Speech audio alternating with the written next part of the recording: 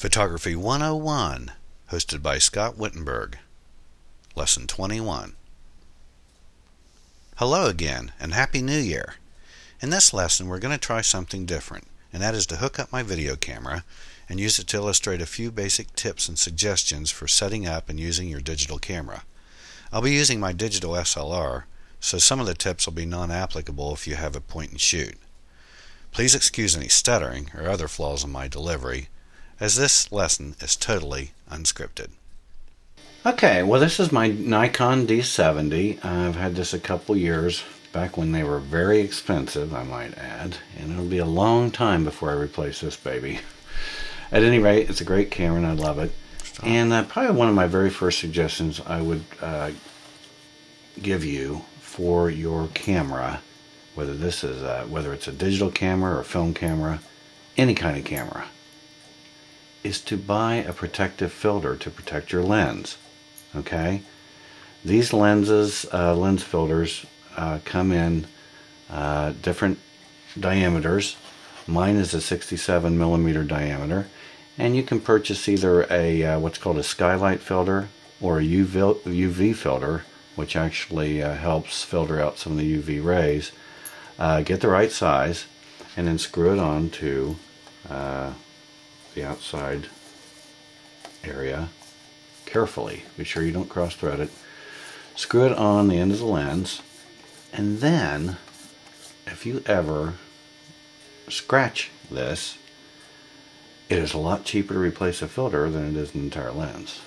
So basically, this is the cheapest, smartest way to protect your expensive lenses, is to simply buy a UV filter or skylight filter that is the correct diameter of your lens, which is usually, you can find that in your manual, or sometimes it's written inside the barrel of the lens, the actual diameter, and screw it on, and you don't have to worry about it anymore. So that is tip number 1 today. Okay, the next thing we're going to talk about is image size and image quality. You might as well get this set right the very first time, so for the most part you don't have to worry about it anymore. What I'm going to try to do here is set these features on my menu and try to bring as close as I can to the movie camera so you can see what I'm talking about. I'll click my menu here. Alright, I'm going to bring this up to the screen, hopefully so that you can see it, and so that I can adjust it. Alright, that looks pretty good. Alright, so on image quality, let's do that first. Let's scroll up there. There you go. Hope you're not getting dizzy watching this. Okay, notice that the best rule of thumb is the biggest and the best. Alright, so go ahead and look at your image quality.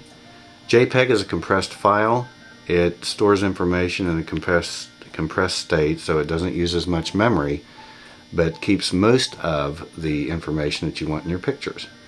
So if you go with the very finest quality, that has the least compression actually, and most like the actual image that you shot, and that is what I would choose. Now notice here at the top, this RAW, right here, NEF or RAW, that is a memory sucking file type, which has no compression and is great for professional applications when everything has got to be just right and you want to have total control over the image without any loss of quality. But for most of us, JPEG Fine is the one I would recommend, because you'll still save some memory but still get the best quality you can without going RAW. Now let's go back to image size. Again, biggest and the best. Alright, go to image size. Notice I've picked the largest size, highest resolution, 3000 by 2000 pixels per inch. That's about 6 megapixels. If your camera has even higher resolution, you could expect this to be up to 12 megapixels. Always pick your best. Why? Because if you ever want to print out one of those beautiful pictures and you've shot it at low resolution, you're not going to get it. Alright? Memory is cheap.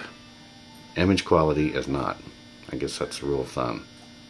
Alright, so that is your next tip this evening. Next thing we're going to talk about is formatting your memory card. Okay, your memory card, as you well know, is the card that you stick in there and it stores your images as you shoot them. One thing I found with my students is that the card will get corrupted. And when your card gets corrupted, you lose your pictures. One of the things I always tell them is when they bring it up on the computer to be sure to drag it to the trash before they bring their card out of the card reader, if they're using a card reader. The other thing I tell them is if you repeatedly use a card reader or flip-flop your cards between cameras, or just plain after a lot of usage, your card can become corrupted. So what I advise is to format the card frequently, and you do this through the menu. Now this is different than emptying the trash. When you format the card, it does clear all of your pictures out, but it reformats the card so it's back to your camera and pretty much optimizes it, I guess is the best way to put it. So to do that, of course, obviously before you do that, be sure you've stored your images on your computer or somewhere, or that they're images you don't care about anymore before you format your card. That's very important. So we hit menu here. Again, bring this up here. Now your camera, of course, is going to be different, but basically it's the same, idea. You got to find where these settings are. Okay, so I'm bringing this up here. It's usually called format. Okay, so I'm going to scroll over here to format. It'll ask me with that exclamation part, do I want to format? And you'll say yeah. So go down to yeah. Let me see, sorry. Again, I'm getting dizzy myself just watching this. And then go ahead and hit enter. And it will format it very quickly. It'll erase it. But it keeps your memory card dedicated to your camera and will avoid corruption of images. So that's your next tip this evening. Okay, now we're going to talk about ISO. Setting your ISO or film speed versus having it on automatic. Okay, we talked about ISO in the lesson about exposure. Remember the three factors that determine exposure? Is the ISO or film speed, the shutter speed, and the aperture. Okay, and remember that once you set the ISO, those other two factors that determine proper exposure, which are again shutter speed and aperture, are all dependent on how sensitive your camera is to light. Alright? Okay, so let's talk about that. The reason I'm bringing this up mostly is that usually by default your camera is either set on your lowest ISO number. In the case of my Nikon, it's 200. Some go down to 100, some go even lower than that. That is the least sensitive setting. Okay? If you have plenty of light, that's a great setting. But if you're on a cloudy day and you're on ISO 100, you're probably going to have trouble getting the proper exposure on your shutter speeds and so forth. Okay? Unless you're on auto ISO, which case it will automatically shift to the ISO number that is appropriate for the scene. Okay? Keeping it to a minimum. So what am I getting at? Well, auto ISO is obviously the best way to go, except for one time that I can think of specifically, and that is when you're in low light situations. If you're in low light situations and you're on ISO automatic, it is going to go really high and you're going to get really noisy pictures unnecessarily. Because as long as you have a tripod, you can go to your lower ISO numbers, have a lot better image quality, and still get your pictures. Again, that is providing you have a tripod. Alright, so let's go now to show you how to set the ISO manually. Click on my menu, and I'm going to bring this up so we can see what we're doing here. Alright, now again, like I said before, everyone's screen is going to be different. Here's my ISO, it's under the camera icon. Alright, it's already set on 250. I'll scroll to the right here, and notice my very lowest ISO is 200. Alright, that is the best image quality for the film speed. Think of ISO as the higher the number, the more noise you get. If this were film, it would be the more grain you get. And up to a certain limit, that's not a problem. Alright, I'd say up to about 400 you're okay. Alright, once you get beyond that, you start getting the noise. And notice that this baby goes all the way up to an ISO of 1600. So you can imagine that the image at this high of a film speed is going to be pretty poor with regard to those little speckle things you see all the time. I'm not talking about pixels, I'm talking about speckles, also known as noise in a digital camera. Okay, so Obviously this is how you would set it manually. And if you want a good average setting, you go anywhere from 200 to 400 and just hit OK. Alright? Now, you can't get these settings. If your ISO is already on auto, you can't do what I just did. So let me show you how to change this to auto ISO. Okay? First we're going to go back to a different part here where the little pencil is. Okay? Sorry about that. Told you this was a new thing, right? And go down to ISO auto, which is off. Scroll to the right.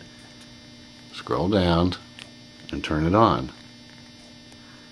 It says done. Okay? So what does this mean? Now this means when I go out and shoot, depending on the light availability, this will choose my ISO, which is fine when you have plenty of light. Or, you know, fairly decent light, like a cloudy day. But once you start going inside, and if you don't want to use a flash particularly, this baby is going to choose a really high ISO number. Your quality is going to be not up to snuff. That's where you'd want to go to manual. Pick 400. Okay? Use a tripod to get those night shots that we've been talking about, or an inside shot with existing light. Okay? Choose 400, even up to 800. Use a tripod, you'll be good to go. If you're on auto ISO, you're going to be very disappointed with the results. They're going to be very noisy. So that's our next tip. Okay, my final tip this evening is autofocus versus manual focus. You know, for the most part, autofocus is the best way to go. You don't have to take time to sit there and focus on an image. The camera lens will do it for you by means of a motor that picks out usually the nearest subject and quickly focuses on it, and when you shoot, it is in focus. Now keep in mind also, and a lot of people I don't think realize this, that if you lightly tap your shutter release button, that brings things into focus. So always get in the habit of doing that, especially when you have the time to do it. Click it down half the way and you'll engage the autofocus feature on your lens, and you can see if your image is crisp, if the scene is crisp where you want it to be crisp. Okay? So what is manual focus for? Okay, manual focus is when you are not able to autofocus on what you want to shoot in a scene. This often happens when you have a scene that is too dark and the camera is unable to get a bead on what it's trying to autofocus on. And I'm sure this has happened to you before. You lightly tap your shutter release button and the lens just keeps going in and out and makes that whirring sound but never really locks in on your subject. Okay? That's a good time to go to manual focus. Alright? So that you can focus it manually. Now on your camera, you'll see somewhere near the front of the camera a switch that says AF and M. I'll bring that up there so you can see it. Okay? It's a toggle switch. AF, autofocus, M is for manual. Okay, so most of the time you're going to be right there on AF. But when you want to go to manual, you'll flip this thing, and then you're going to have an area of your lens for focusing manually. On my lens, it is right here. This little knob. This right here is my zoom. Alright, so don't get them mixed up. So become familiar with where your manual focus ring is, so that when you have to focus manually, you're able to do it. Now another thing you may notice here is on my camera lens, and again this isn't with all cameras or all lenses, but this particular lens has an MA and an M setting. All this is that it will stay on autofocus in this mode here and give you the manual capabilities if you want to autofocus and then manually focus, or you just put it on M for a time when you don't want it to autofocus at all, again depending on this of course, and just want to do it manually all the way. Okay? Another time you may want to manually focus is when your subject, okay, it is focusing on the wrong part of your scene and you want to focus on a different part of the scene. You want to override the lens focusing on a section that you don't want it to be focused on. Maybe you want to focus beyond the subject that's nearest. Okay? Your autofocus can't do that. you can sit there and play around with the controls and waste time. What I would do is quickly whip over to manual, look through my viewfinder, twirl this ring until what I want is in focus, and then go ahead and shoot. Okay? Well, that's our final tip for this evening. I hope you've gotten something out of this sort of new format I've tried with the podcast. It has been challenging for me to try to get everything to work here with this camera. I've just got it on a tripod and I'm viewing the actual scene through iMovie, and it's working fairly well. But the bottom line is I hope that it has done you some good. I'd love to hear your comments on this. Was this a worthy podcast, or was it a waste of time, or somewhere in between? I hope you learned something new. I hope you enjoyed it. So until next time, take care, and again, have a happy new year.